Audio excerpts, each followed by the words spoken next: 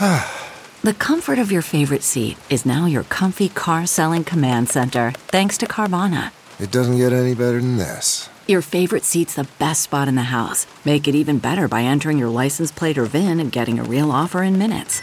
There really is no place like home. And speaking of home, Carvana will pick up your car from yours after you finalize your offer. Visit Carvana.com or download the app and sell your car from your comfy place. CarMax is putting peace of mind back in car shopping by putting you in the driver's seat to find a ride that's right for you. Because at CarMax, we believe you shouldn't just settle for a car. You should love your car. That's why every car we sell is CarMax certified quality, so you can be sure with upfront pricing that's the same for every customer. So don't settle. Find love at first drive and start shopping now at CarMax.com. CarMax, the way car buying should be.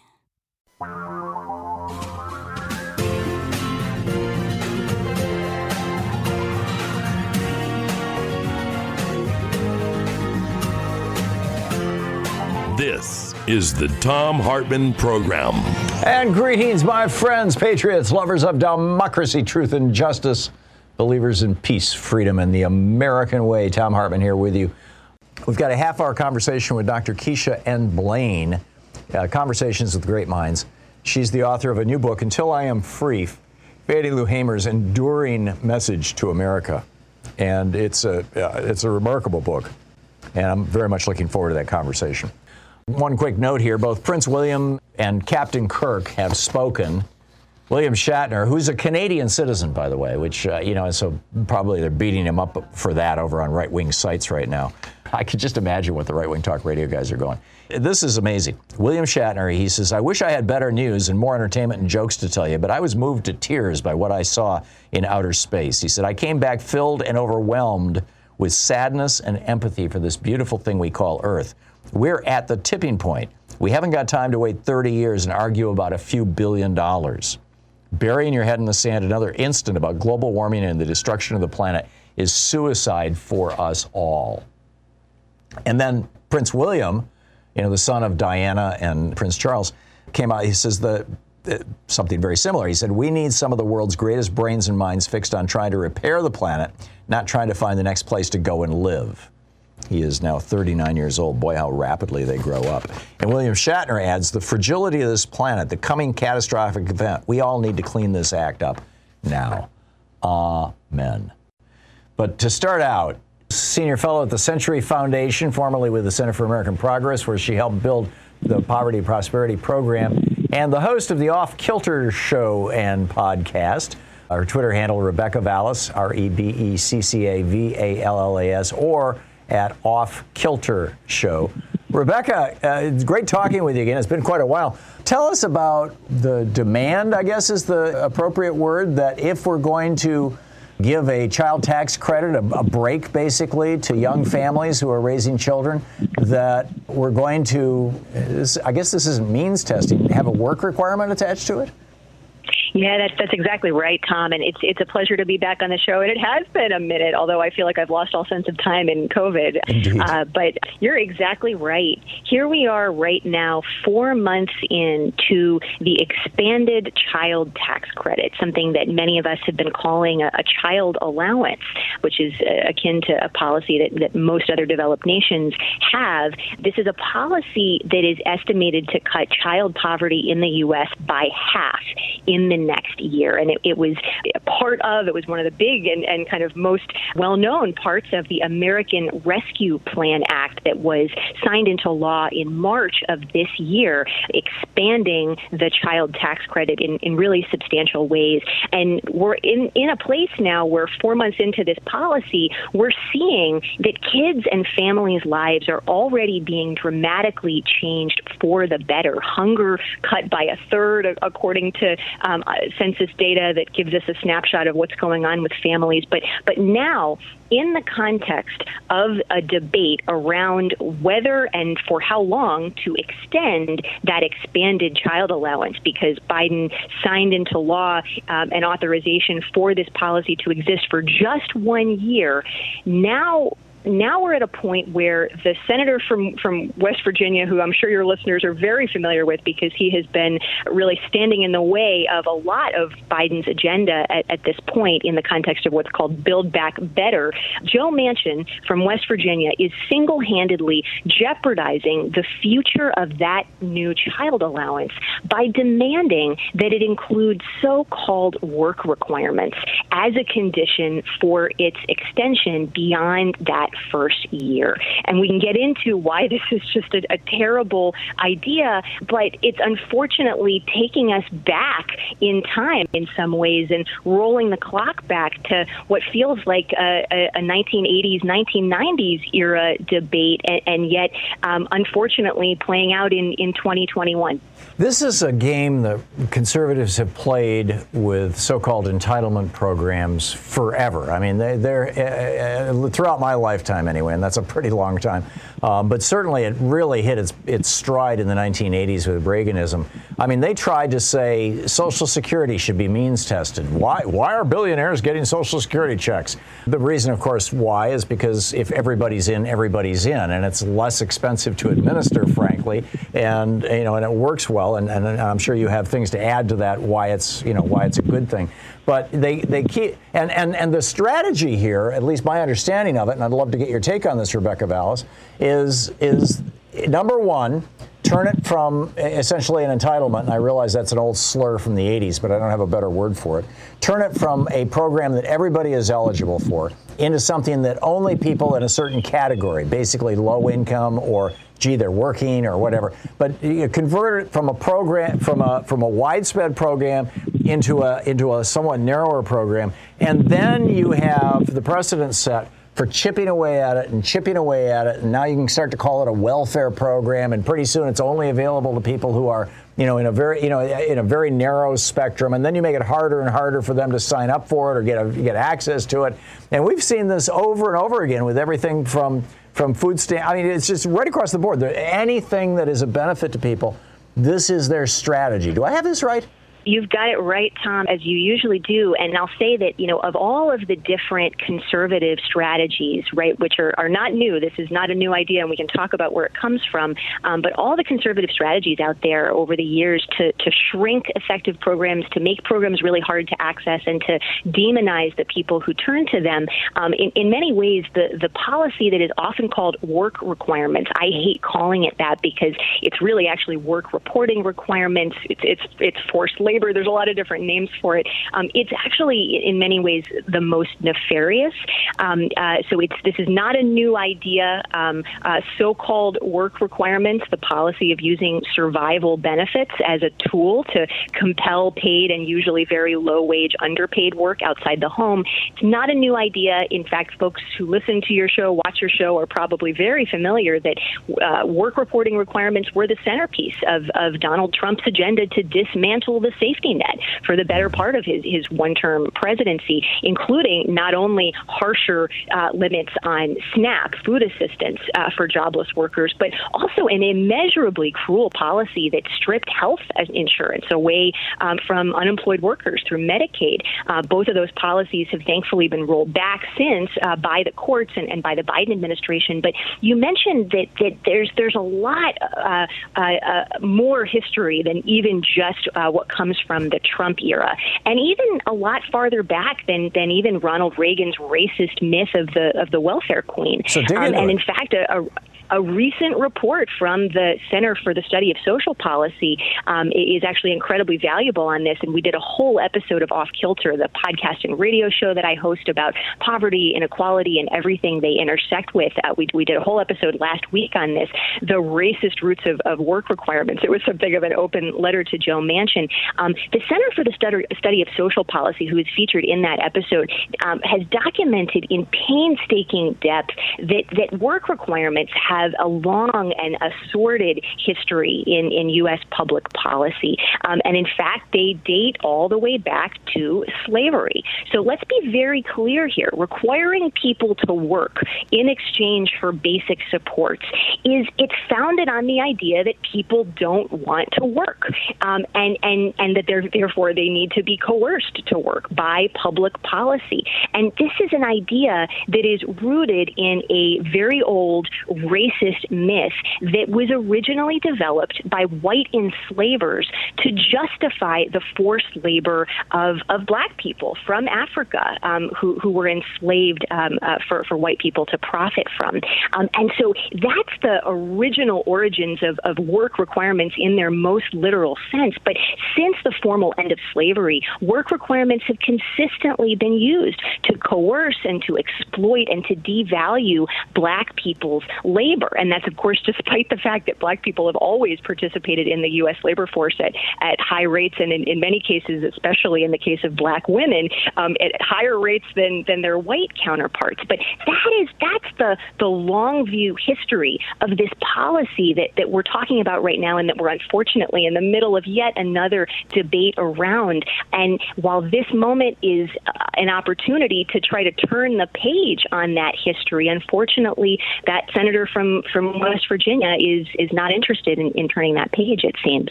It's pretty mind-boggling. So the key to the whole thing, it's kind of like Hobbes versus Rousseau. You know, it's like are we intrinsically good people or intrinsically evil people? Are we intrinsically people who like to have work and a mission and something to do all day, or are we people who just like to sit around on the couch and drink Jim Beam and watch soap operas and eat bonbons or something? Is there any research on what percentage of people actually don't want to work? I mean, the lazy few. I'm guessing it's probably between 1% and 3% of the population that are just like miswired somehow or traumatized or whatever. You know, setting aside people who are, physically disabled, things like that. Well, in fact, actually looking at the child tax credit in particular, which is where Joe Manchin is targeting his proposal, right? He's saying he wants to add these work reporting requirements to the child tax credit, a program that's about ensuring that all children have what it takes to thrive. It's not a program for forced labor for parents, but that's what he wants to turn it into. If you actually look at the child tax credit specifically, what you see is that, according to the Treasury Department, 97% of families benefiting from the child tax credit in its current and expanded form are working either in some kind of job outside the home or in self-employment. And so 97%, right? That's where we are. And yet Joe Manchin's quote here, right, when he was initially saying that this was going to be his demand as a condition for allowing kids to continue to benefit from this incredibly important and successful policy, he said on CBS, on one of the Sunday shows, don't you think, I'm quoting here, don't you think if we're going to help the children that people should make some effort? And it's sort of mind-boggling when you think about that kind of a comment, given that it fundamentally devalues the unpaid work that parents do in raising and caring for their children. And this was a point that Senator Sherrod Brown, a longtime champion for the child tax credit, made when he was asked what he thought of Manchin's comments. Sherrod Brown said, well, I think raising children is work. And, the man's got a point. Yeah, he absolutely does. And a good one, and one that needs to be echoed over and over and over again. Rebecca Vallis, Senior Fellow with the Century Foundation, tcf.org is the website. Twitter handle, Rebecca Vallis, Vallas, Rebecca Vallis. Rebecca, thanks so much for dropping by. Oh, and the podcast, Off Kilter Show and Podcast, available wherever fine podcasts are available, I'm assuming, Rebecca? They are. Spotify, Apple Podcasts, anywhere you get your pods, and you can find lots more about this on last week's show. TomHartman.com for audio and video archive. Thank you very much, Rebecca Vallis. We'll be right back with more of the news of the day and your calls right after this. Carol in Monessen, Pennsylvania. Hey, Carol, what's on your mind? Hi, Tom. About Manchin and cinema. Mm-hmm. They are out to destroy Biden's entire agenda, and I think they'll be successful. Well, you know, the strategy that these giant corporations and right-wing billionaires use is they don't try to buy an entire party. That's a waste of money. They're very strategic. They buy just enough legislators to be able to block things from happening that they don't want. It's just that simple, and that's what they've done here. Yeah, that isn't why I called, though. I called about the voter suppression. Mm-hmm. With these Republicans in the legislators that are making these voter suppression laws mm-hmm. and are undermining our ability to even have our vote counted, also with the Senate saying that they aren't going to vote on any voter suppression laws, and they won't pass I bet they don't pass Manchin's voter law. And if they don't, and it's legal what they're doing in these legislatures, what will happen? Will we be able to stop them from stealing our ability to vote in the future? Very much like they don't try to buy all the politicians. They just buy enough to bust things up and prevent things from happening.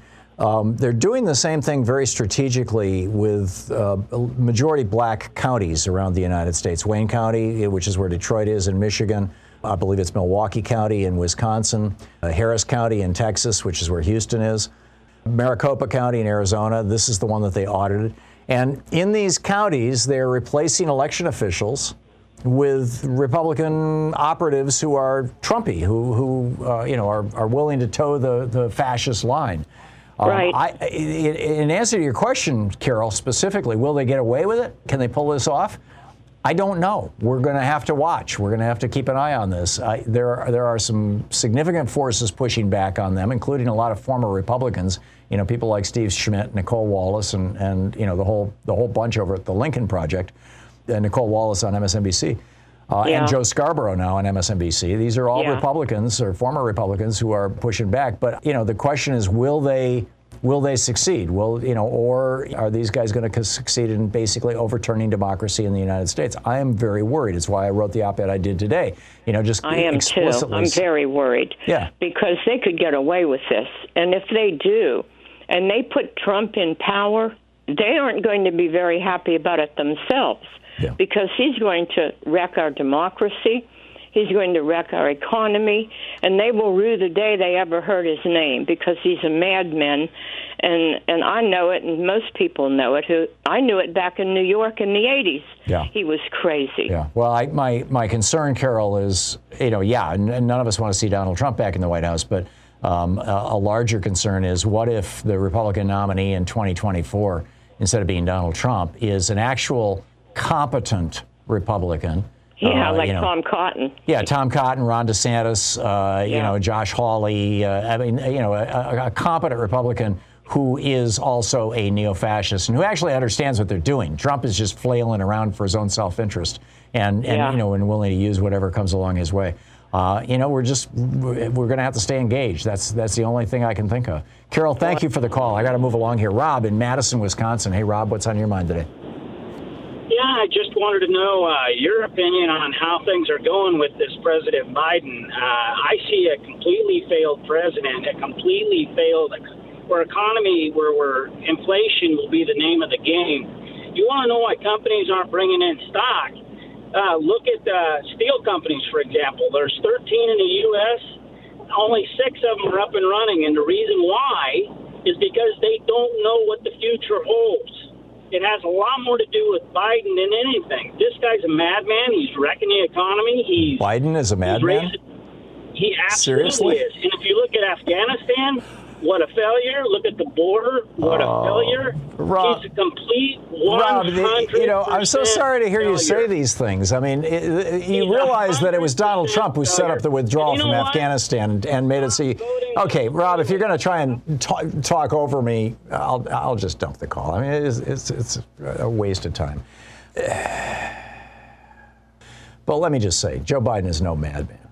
And I just, how do you even respond to this? I find myself almost speechless to say that, a decent guy like Joe Biden, who has had, a lot of tragedy in his life, he's a genuinely empathetic person. I've met him.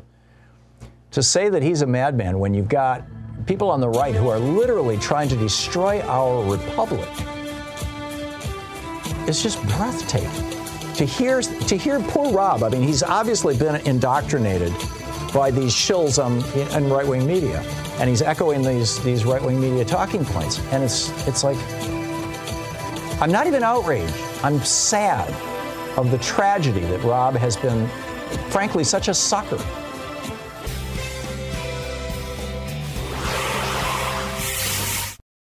Sometimes Louise and I just crave a restaurant-quality dinner at home without doing all the work or driving. Well, Cook Unity is the first chef-to-you service delivering locally sourced meals from award-winning chefs right to your door every week. And it appears to be less expensive than other delivery options. Go to cookunity.com/Hartman with 2 N's or enter the code Hartman with 2 N's before checking out for 50% off your first week. We just received our first meals from Cook Unity, and what a huge difference it is to get the best chefs in the country to bring creative, delicious meals to us and you every week. Every meal is handcrafted by chefs and made in local micro kitchens, not large production facilities. We just had the Chipotle maple glazed salmon with green beans and mango pico de gallo. It had everything we love in a meal. They have all sorts of options like vegan, paleo, pescatarian, gluten-free, and more. Menus are posted 2 weeks in advance, so you have plenty of time to choose. Experience chef-quality meals every week delivered right to your door. Go to cookunity.com/Hartman with 2 N's or enter the code Hartman with 2 N's before checking out for 50% off your first week. That's 50% off your first week by using the code Hartman or going to cookunity.com/Hartman. Okay, picture this. It's Friday afternoon when a thought hits you. I can spend another weekend doing the same old whatever, or I can hop into my all-new Hyundai Santa Fe and hit the road. With available H-Track all-wheel drive and 3-row seating, my whole family can head deep into the wild. Conquer the weekend in the all-new Hyundai Santa Fe. Visit HyundaiUSA.com or call 562-314-4603 for more details. Hyundai, there's joy in every journey.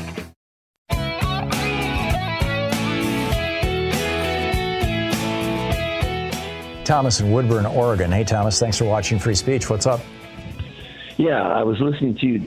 I don't know what prompted me, but something came up about truth, and that made me think about, I was wondering why, if you knew why the fairness doctrine was done away with by Reagan in '87. And it was done. It was done away with. First of all, what the Fairness Doctrine did was two things. One, it required radio stations to do something that was called programming in the public interest, which typically meant that, and encouraged stations, didn't require, encouraged stations to have a diverse set of views in the public airwaves. But programming in the public interest was generally interpreted to be run public service announcements, be part of the community, and the main part of it was news, that, a local station would have local news at the top and the bottom of the hour to satisfy the requirements of the Fairness Doctrine. I did local news in Lansing, Michigan from the late 60s to the mid 70s. On a local station, and they had to do that to satisfy those requirements of the Fairness Doctrine. I'm guessing they no longer, that station is now owned by a giant chain, and I'm guessing there's not a single reporter there. Number one. Number two, the second thing that the Fairness Doctrine said is, and keep in mind, this is pre-'87, individual radio stations, individual television stations. We didn't have these giant, like Clear Channel kind of things where you've got, one company owning 1,000 radio stations. And that was because the law did not allow that. That law did not change until 1996 with the Telecommunications Act of 96. So individual stations were owned typically by local families. In Lansing, I worked at 5 different radio stations in Lansing. Every single one was owned by a local family or by, in the case of WITL, 3 just middle-class guys who got together, an engineer, a sales guy, and a radio guy. And so they would, just like a newspaper runs an editorial on their editorial pages and says, this is the opinion of the editorial board, radio stations and television stations, and I participated in this when I worked at WITL and also when I worked at WGIM-TV, they would have the owner of the station or a representative of the management of the station go on the air and say, we're opposed to the bond issue that's going to fund the new expansion of Potter Park. And what the Fairness Doctrine required was that when you speak as the owner or representing the owner, you must have a person who's given the exact same amount of time who has a different point of view from you. You must give them free time to follow you. So we'd have a 2-minute editorial from the owner of WJIM, and then followed by a 2-minute editorial from somebody from the local community who had a different opinion. There's no longer ownership of these stations, local ownership. They no longer do editorials, why Reagan nuked it in '87? I think it was inconvenient. It was a hassle, and they were looking toward media consolidation. It took them another 8 years to get there. And then Barack Obama was the guy who took it off the books altogether. Just took it off the FCC completely, so it would never come back again. We need something much more extensive than the Fairness Doctrine, Thomas, is the bottom line here. Thank you very much for the call.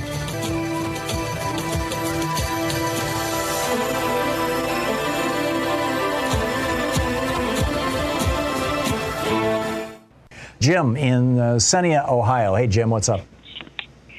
Well, I was wondering, since the Better Bill, the House and the Senate had an agreement to pass the Build Back Better law and the infrastructure bill, and apparently the Senate is reneging on their side. So is the House under any obligation to hold up their side of the bargain? And what I'm thinking about is, since Joe Manchin is so anti-entitlement, if the House were to amend that bill and remove all the entitlements from it and then send it back to the Senate and say, okay, you screwed up the BBB bill, we'll give you the infrastructure back, and you agree with it. I don't know what the entitlements are that are in there. I think that's there's all the fossil fuel deals, all the anti-climate things. Oh, I see. Those are entitlements, aren't they? Well, that's the problem. I mean, this whole, even labeling Social Security and Medicare as entitlements, that was a slur that was promoted by right-wing think tanks back 40 years ago that they're continuing to use. Joe Manchin was just trolling us all with this. That's what was going on. Jim, thanks for the call. Danita in Bremerton, Washington. Hey, Danita, what's up? Hi, Tom. Thank you so much for what you do. Another thing, Joe Manchin not only is the environmental situation, his daughter is a CEO of Mylan. Right, and that was. came out with the big was. She was. So he still has connections to that. I'm sure gets paid off by the pharmaceutical companies for that stuff, because that was back in the EpiPen situation that was brought out about his daughter. And I just kind of wanted to bring that to attention, too. So that means, it's a family dynasty. All kinds of people in it. Essentially, it really is. Okay, thank you, Danita. All kinds of people in his pocket. There you go. Thank you. Thank you very much. Ken in La Center, Washington. Hey, Ken, what's up? Hey, Tom. I'm in a plug for independent, progressive, listener-supported radio. Has anybody ever brought that up? Well, I'm all in favor of it. We're on a number of nonprofit stations. I'll record. When they ask me to, I'm happy to record promos for them and fundraisers for them, and encourage them, and it's a good thing. Yeah, we got a really good one. I don't know if you listened to it. You're talking about KBCS in Washington? No, in Portland. In Portland, yeah, X-Ray FM. I do listen to X-Ray FM. I'm on X-Ray FM also. Yeah, they got. And it's a low-power FM station. Democracy Now. Yeah, they do a great job. They do an absolutely great job. Ken, thank you very much for the call. Tom Hartman here with you. Let's do a deep dive with Conversations with Great Minds. Dr. Keisha N. Blaine is on the line with us, historian and writer, columnist with MSNBC, associate professor of history at the University of Pittsburgh, president of the African American Intellectual History Society, the 2022 New American National Fellow and Carr Center Fellow at Harvard University, and a member of the School of Social Science, the Institute for Advanced Studies, the author of 2 books, Until I Am Free, Fannie Lou Hamer's Enduring Message to America, and previous book, Set the World on Fire, and co-editor of 400 Souls, edited with Ibrahim Kendi, ex-Kendi, Dr. Keisha Blaine. KeishaBlain is the Twitter handle, and the website is KeishaBlaine.com. Dr. Blaine, welcome back to the program. Your book, Until I Am Free, Fannie Lou Hamer's Enduring Message to America, is absolutely extraordinary. I think you point out early in the book that most Americans know the high-profile civil rights leaders and black leaders of the last 50 years or so, whether it's Martin Luther King or Malcolm X or even Angela Davis, mostly men, but a few women. But Fannie Lou Hamer is largely unknown. Tell us about, A, why that might be, and B, tell us about her. Well, first, thank you so much for having me on to talk about Fannie Lou Hamer. One of the things that I emphasize in the introduction, which, when people ask me this question, why is it that it took so long for me to even learn about Hamer, which I explained I didn't know about Hamer until in my last year of college, even though I was majoring in history and Africana studies at the time. But one of the reasons that I always emphasize is that to this very day, the narratives that we often tell, the mainstream narratives that we often tell about the civil rights movement tend to be male-dominated. Of course, so many great books have been written on Black women's activism and focusing on their contributions to the movement.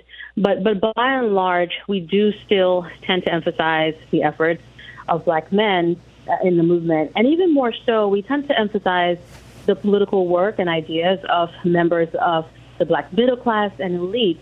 As I point out in the book, Hamer had a very different background. Hamer was a disabled Black woman activist from the state of Mississippi. She had a sixth grade education. As you pointed out earlier, she did not know that she had the right to vote until age 44 when she joined the civil rights movement in August 1962. And so I think that Hamer does not necessarily fit within the mold of what many people think about when they are talking about leadership in the context of the civil rights movement. She certainly had a unique background, but as I point out in the book, she left such a powerful legacy, and I'm really hoping that this book helps to move the conversation forward in terms of acknowledging her contributions to the movement. Me too. We're talking with Dr. Keisha N. Blain, whose new book, Until I Am Free, Fannie Lou Hamer's Enduring Message to America, is just brilliant. Dr. Blain, we record a 6-minute book report, basically, that fills the space on some of our non-commercial stations where our for-profit stations are doing news at the top of the hour and that kind of thing. So very few people of all of our listeners, only a very, very small percentage of them actually heard that book report that I was reading. So I think we could safely revisit that territory and dig a little deeper into her. She was the granddaughter of enslaved people. And tell us about her life as a sharecropper. I think probably most Americans today don't even know what sharecropper means. Yeah, so sharecropping is a system that ultimately replaced slavery. And so in the Southern context, once slavery was abolished with the passage of the 13th Amendment in 1865, white landowners introduced a system, whereby many of the African Americans who had been working on the plantation would be able to continue working, but in this particular context, they would work. They would utilize tools that they were loaning from the landowner. They would cultivate crops, and they would receive a share of the crops.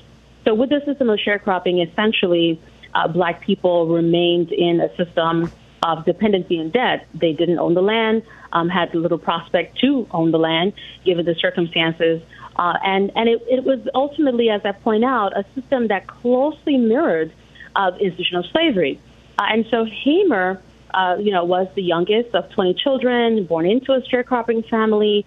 And as I point out in the book, she started as a sharecropper, believe it or not, at the age of 6, when she was lured into the practice of sharecropping when the white landowner, compelled her to pick cotton and promised to give her, candy from the store.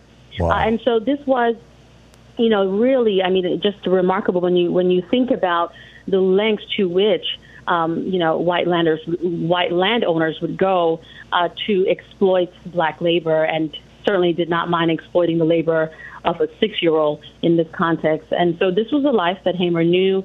It was certainly shaped by poverty, also by hunger and exploitation. But she drew from these experiences to ultimately bolster her political activism later in life.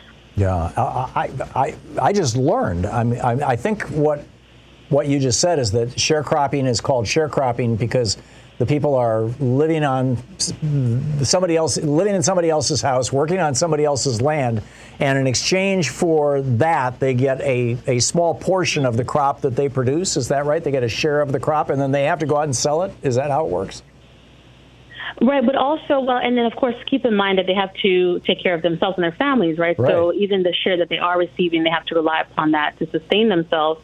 And oftentimes they're paying back a fee for use of the tools, for example. Right. I mean, truly exploitative, meant to keep you constantly relying on the white landowner. Yeah, it's the old I owe my soul to the company store. In this case, it's you're paying rent to that person and everything else. So Fannie Lou Hamer, in her 40s, if I'm remembering correctly, shows up for a SNCC meeting, the Student Nonviolent Coordinating Committee. Tell us about that. Yeah, so in August 1962, at the time Hamer is 44 years old, she attends this mass meeting. And this is organized at a local church in Louisville, Mississippi, Hamer's hometown.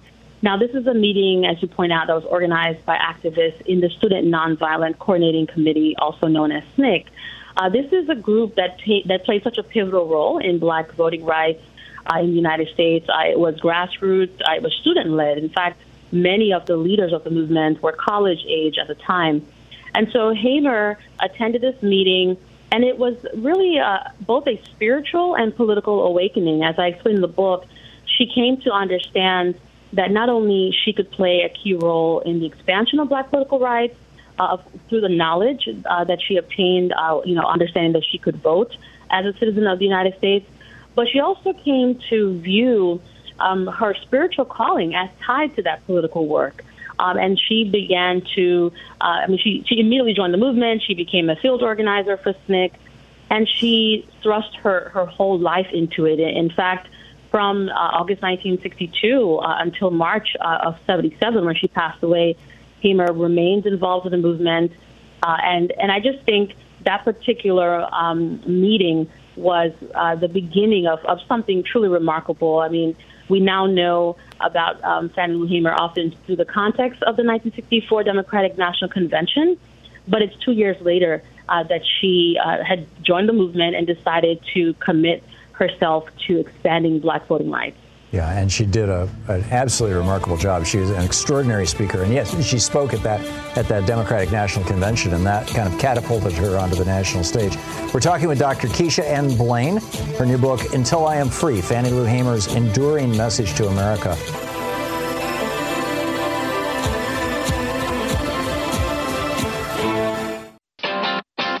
You're listening to Thom Hartmann. Dr. Blain, you talk in the book about the impact that Fannie Lou Hamer's story had on you, and your hopes for the impact that it will have on other young people, other people who are concerned about civil rights in the United States. Can you speak to that? Yes, I think one of the challenges when we talk about the civil rights movement, and I find this when I teach courses on this topic in particular, when we focus on so many of the figures we tend to talk about, such as Martin Luther King Jr., such as John Lewis, Angela Davis, and so many others, I think there's often a feeling, and this is among my students in particular, whereby these individuals are so extraordinary, and they certainly are extraordinary, but the notion is that they are so extraordinary, and sometimes the interpretation is that they are so far removed from our everyday experiences, and also the interpretation is that how in the world could I contribute, or could the person sitting next to me contribute, because we are not Martin Luther King Jr. or Angela Davis. I mean, I think what is so crucial about Fannie Lou Hamer's story is that it gets all of us to see how an ordinary person, right, an ordinary person with limited financial resources, someone with a sixth grade education, someone who was disabled, who grew up in poverty, from the South, could ultimately shape national politics in such a meaningful way. And certainly there are aspects of Hamer's story that we can talk about as extraordinary and remarkable. But I think the message here is really trying to figure out how all of us can tap into our leadership potential in whatever context it may be, whether it's, within our communities, whether it is on a national level.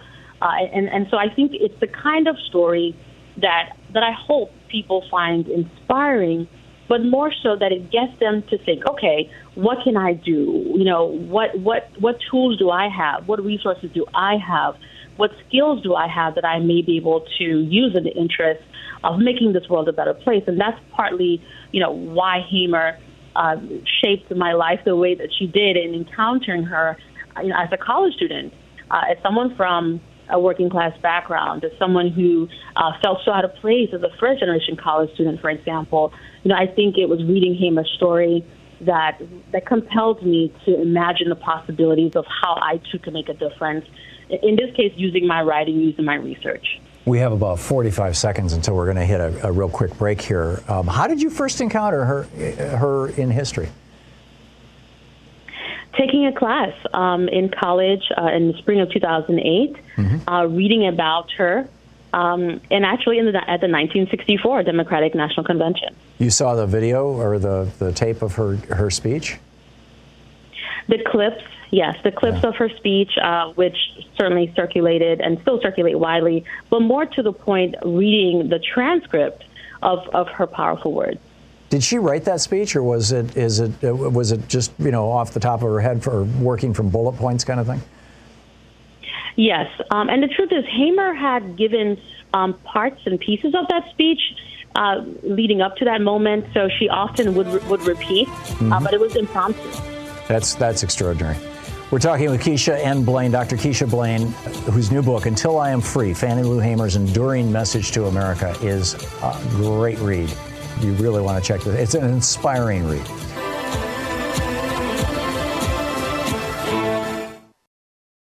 Quick math. The less your business spends on operations, on multiple systems, on delivering your product or service, the more margin you have and the more money you keep. With higher expenses on materials, employees, distribution, and borrowing, everything costs more. NetSuite is the #1 cloud financial system, bringing accounting, financial management, inventory, HR, all into one platform and one source of truth. With NetSuite, you reduce IT costs because NetSuite lives in the cloud with no hardware required. It's accessible from anywhere. You cut the cost of maintaining multiple systems because you've got one unified business management suite. You improve efficiency by bringing all your major business processes into one platform, slashing manual tasks and errors. Over 37,000 companies have already made the move. So do the math. See how you'll profit with NetSuite. By popular demand, NetSuite has extended its one-of-a-kind flexible financing program for a few more weeks. Head to netsuite.com/Hartman with 2 N's. netsuite.com/Hartman. That's netsuite.com/Hartman. Okay, picture this. It's Friday afternoon when a thought hits you. I can spend another weekend doing the same old whatever, or I can hop into my all-new Hyundai Santa Fe and hit the road. With available H-Track all-wheel drive and 3-row seating, my whole family can head deep into the wild. Conquer the weekend in the all-new Hyundai Santa Fe. Visit HyundaiUSA.com or call 562-314-4603 for more details. Hyundai, there's joy in every journey.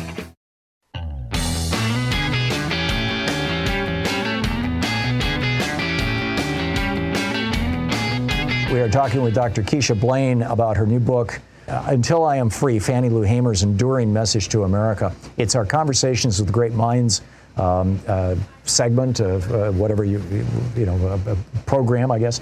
And we have two great minds here that are the subject of this, Dr. Blain herself and, of course, Fannie Lou Hamer. It's just extraordinary work. Dr. Blain, one of the chapters in your book is titled Words to the Effect of, actually, let me just, the special plight of black women. Can you speak to that? Yes, one of the things that's so powerful about Hamer's story is thinking through the way that her ideas about women's empowerment helped to shape the women's liberation movement. And as I point out in the book, Hamer did not self-identify as a feminist, and certainly never called herself a feminist. But what is clear is that she really helped to shape the movement by emphasizing exactly that, the special plight of black women. So, for example, she, in collaborating with a number of activists in the National Women's Political Caucus, a group that she helped establish in 1971. She spoke particularly about the experiences of Black women because she wanted white liberal feminists to understand in particular that even though they were right to talk about sexism and they were absolutely right to talk about patriarchy and the importance of dismantling these kinds of perspectives, she wanted them to also have not only a class analysis, but ultimately adopt a racial lens. So she wanted them to talk about racism and white supremacy. She also wanted them to confront classism. And here's where we can see through Hamer's words and ideas what we later described through the writings of Kimberly Crenshaw as intersectionality. And so I talk about Hamer as one of the foremothers of intersectionality in getting us to think through the intersecting systems of oppression, the intersecting forces that shape individual lives. In this particular context, Hamer wanted to shed the light on Black women's unique experiences in the United States. It's often occurred to me that, and I'm sure this is not any kind of an original thought, that for white people in the United States for hundreds and hundreds of years, race was a lazy person's way of enforcing class. Does that make sense to you? Can you speak to that? Well, I was about to say, can you elaborate more on that? Sure. If you 300 years ago or last year, if a white person who had power and privilege in society was essentially enforcing class, let's consolidate all the wealth here, let's consolidate all the power here. Right. You could do it, maybe in West Virginia, in an all-white community, you could do it just based on, who was born with the money, who's got the land kind of thing. But when it's white people coming in, interacting with Black people, then that, from the point of view of essentially white supremacists and white racists, has historically been an instant label of class, in as much as Black people are deprived of power and authority and agency. I'm sure I'm mangling this description. This is not, my field. Yeah. But can you speak to that? Well, I think one of the things that's so important for Hamer's analysis was how we need to understand that it's impossible to disentangle these things, right? So you can talk about class, and you must talk about class. But if you talk about class without any kind of racial analysis, then in the end, you ultimately overlook the experiences of millions of people, in the context of the U.S., but also what you do is that you don't grapple with the legacies of slavery, and certainly on a global lens, then you're not grappling with the legacies of colonialism, and there's a way that you're able to push aside, not only white supremacy, but put aside these institutional racism. You push aside structural racism, right? And you don't grapple with how, for decades, for centuries, there are these systems that have historically excluded some groups from all aspects of American society. So I think Hamer's point is that, which is similar to the point that I think legal scholar Kimberly Crenshaw is making with this notion of intersectionality, is that we cannot disentangle all of these systems of oppression. We have to talk about them collectively because our life experiences reveal how much they are all connected. And it's not just race, it's also gender. Right. Exactly. And certainly sexuality, right? And then we can talk about ability, so just so many different aspects that I think Hamer's story helps us see the power of taking this multidimensional approach. I think is perhaps the best way to explain it. Yeah, it's an extraordinary book. I was inspiring reading it. Keisha Blaine, Until I Am Free, Fannie Lou Hamer's Enduring Message to America. Dr. Blaine, thank you so much for dropping by to talk with us today about your book. Thank you. Thank you for having me. Oh, it's my pleasure. It's an honor.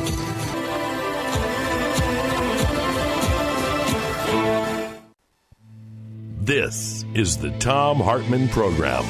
Our book today in the Thom Hartmann Book Club is Until I Am Free, Fannie Lou Hamer's Enduring Message to America by Keisha N. Blaine.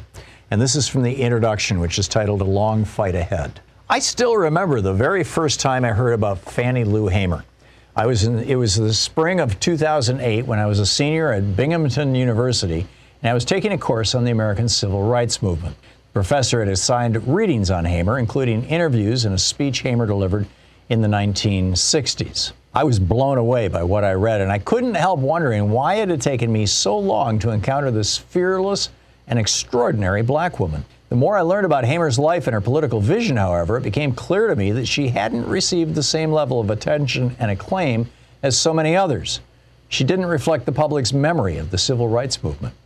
Mainstream historical narratives on black social movements then and now privileged the idea and political activities of men. Most Americans connect the civil rights movement and black power era with black men, such as Martin Luther King Jr., John Lewis, Malcolm X, to name a few. And when black women leaders enter the conversation, the focus tends to be on the same prominent figures, such as Rosa Parks, Coretta Scott King, and Angela Davis. Needless to say, these trailblazing leaders have all fundamentally shaped American society. Their works and lives should be deeply studied.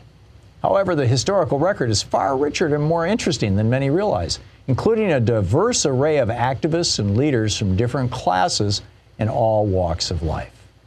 Fannie Lou Hamer's story captures the contributions of a black woman sharecropper with limited formal education and limited material resources, but an all-consuming passion for social justice. Born in Mississippi on October 6, 1917, Hamer was the youngest of 20 children. The granddaughter of enslaved people, Hamer worked as a sharecropper for much of her life, a brutal practice closely mirroring the rhythms of slavery in the United States. From sunup to sundown, Hamer and her family cultivated cotton on a local plantation, expanding the fortunes of the white landowners as the Hamer family sank deeper and deeper into debt. At the tender age of 12, she concluded her studies at a local schoolhouse so she could help her family meet their growing financial pressures. Still, they remained trapped in poverty, the result of the exploitative nature of the sharecropping system and the violence used to maintain it. The difficulties of Hamer's childhood extended well into adulthood when she struggled to make ends meet. Despite her limited material resources and the various challenges she endured as a black woman living in poverty in Mississippi, Hamer committed herself to making a difference in the lives of others. Her life changed dramatically in 1962. At age 44, she attended a mass meeting at a local church in Sunflower County, Mississippi, organized by activists with the Student Nonviolent Coordinating Committee, SNCC, SNCC, an interracial civil rights organization. The meeting started her on the path to becoming a voting rights activist. Deeply moved by the words of the young SNCC activists that evening, Hamer learned of her constitutional rights as a citizen of the United States. She later said it was the first time she learned that she had a right to vote. That year, Hamer became a field secretary for SNCC and worked with us to assist black residents in Mississippi with voter registration. Activists in SNCC later praised Hamer for the role she played in amplifying their work and keeping them focused on accomplishing their goals. As for the SNCC part of her continuing movement life, she kept us on track, members of the SNCC Legacy Project noted. It was not difficult for a group of young people like we were then to sometimes stumble off course. She kept us focused on doing what was right. She commanded our respect as well as our love. When she joined the civil rights movement in 1962, Hamer decided to dedicate her time and talents to the betterment of black people and other marginalized groups. In the years to follow, she launched a number of initiatives aimed at expanding voting rights as well as addressing racism and inequality in her community and across the nation. Working alongside SNCC activists, Hamer spearheaded voter education workshops in the South, facilitated voter registration drives, and participated in marches and sit-ins throughout the region. Her efforts to expand voting rights for black people in the South drew the ire of many, especially local white supremacists who attempted to impede her political work at every turn. From the moment she joined the civil rights movement, Hamer became a target of violence, harassment, and intimidation. By extension, her loved ones also became the targets of local law enforcement. In one instance, Hamer's husband, Perry Papp, was arrested and jailed. Local police also targeted one of Hamer's daughters, who was arrested in 1963.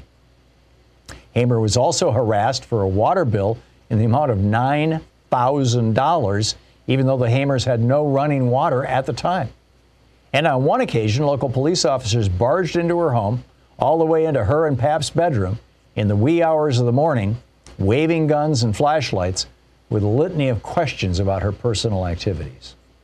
These incidents went beyond intimidation when Hamer endured a brutal beating in Winona, Mississippi in 1963.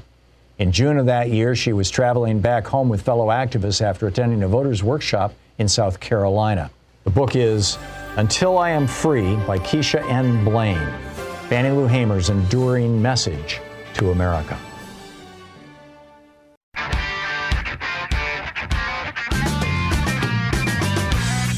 Welcome back. Tom Hartman here with you, and back to all of our news here. Well, actually, Dan in Longview, Washington, you wanted to speak about Fannie Lou Hamer and sharecropping? Yeah, I would just like to tell you a little story my mother told me. She was from South Carolina. She's about 88 years old. When she was a young girl, she told me about. First off, I want to say she coined a phrase, and it's brilliant. She said, Abe Lincoln freed the slaves, but he never did a damn thing for the sharecroppers. And I thought it was beautiful. But anyway, because there were a lot of, you mean, in the context of there were a lot of white sharecroppers who were exploited, obviously not as badly as slaves, but also, on the bottom end of the barrel, as it were. Yes, exactly. They were down there, thought of, and this is a horrible thing to say, but with the blacks, they were thought of at that level, the sharecroppers. So my mother was 14 years old. She had like $4 saved. Her little sister fell, broke her arm. Grandma and Grandpa did not have $1 to their name. They took my mother's money and the other kids' money to take the younger sister to the doctor. And they never paid her back. They never said thank you. And again, that's from no education, ignorance, extreme Southern Baptist roots. Another little incident, my mom was in the 6th grade, and my mom is still brilliant, by the way, and she won a spelling bee. And her teacher bought her a dress. And to this day, my mother's never wore it. It's in her chest because she's so proud of that thing. And I mean, just think of the heartbreak that puts on a person for the rest of their life. Yeah. And there's so many other stories. My mother quit school in the 8th grade. And I asked her, I said, Mom, why did you quit school in the 8th grade? She said, I had an old dress. It was so threadbare you could see through it. She said my shoes didn't fit. My feet were sticking out of them. They were busted out, as she says. And she said, besides that, Daddy wanted me to stay home and just take care of the younger kids. And he didn't care about education. And I mean, the life of the sharecropper was absolutely heartbreaking, Tom. Yeah. I just cannot really put it into words. And we left this deep South, by the way, when I was very young, and it's the best thing I feel my folks did because they got away from the oppression.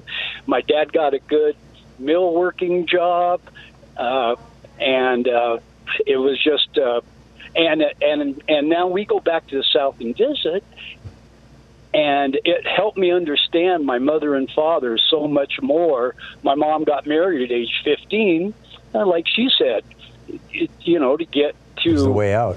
Get out of the oppression. Yeah, when I was researching the hidden history of American oligarchy, about a third of that book is about how the South turned from what was arguably a democracy into an oligarchic form of government, and this whole invention of whiteness in the modern sense that happened in the 1600s in Virginia was part of their efforts to split poor whites from poor blacks because they had been forming alliances, and that was pretty intolerable. And the fact that, the plantation owners and there was about 1,000 wealthy families in the South who basically controlled all of the South and who drove the process toward the Civil War. And they held slaves, black people as slaves, but they also held the poor white people. Now, I shouldn't say also, because I really don't want to compare this to slavery, because slavery was such an existential horror. That said, there was breathtaking poverty for the Americas, and among the white sharecroppers in the South, who were theoretically free, but they really weren't free. And it was just, the longer they worked, the more in debt they went. Dan, I got to move along, but thank you for the call. And thank you for sharing that story. It's an amazing one.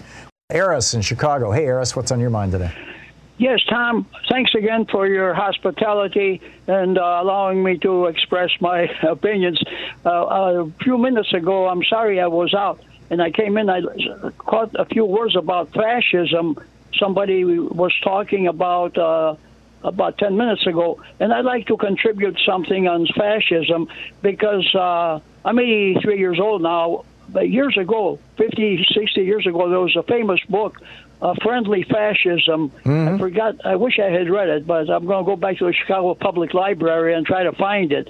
And I have observing now for decades after graduating college that fascism is an instrument or an agency or an aspect of capitalism. And in 25 words or less, capitalism, the capitalists rule arbitrarily, but with a velvet glove, and that's velvet glove control of society. But then when they find some reason, like to overthrow Allende in Chile, they use the iron fist. Right. So, in fact, the old slogan was the velvet glove America, over the iron fist. They are 75 million people, but they have like 200-300 million guns. And so these people, they discard the velvet glove, and they believe in ruling with the iron fist. Yeah, well said. And, case in point, not just Pinochet, but, what happened in Spain with Franco. I mean, you can just go on and on. Whew, what a day, huh? Thank you so much for being with us today.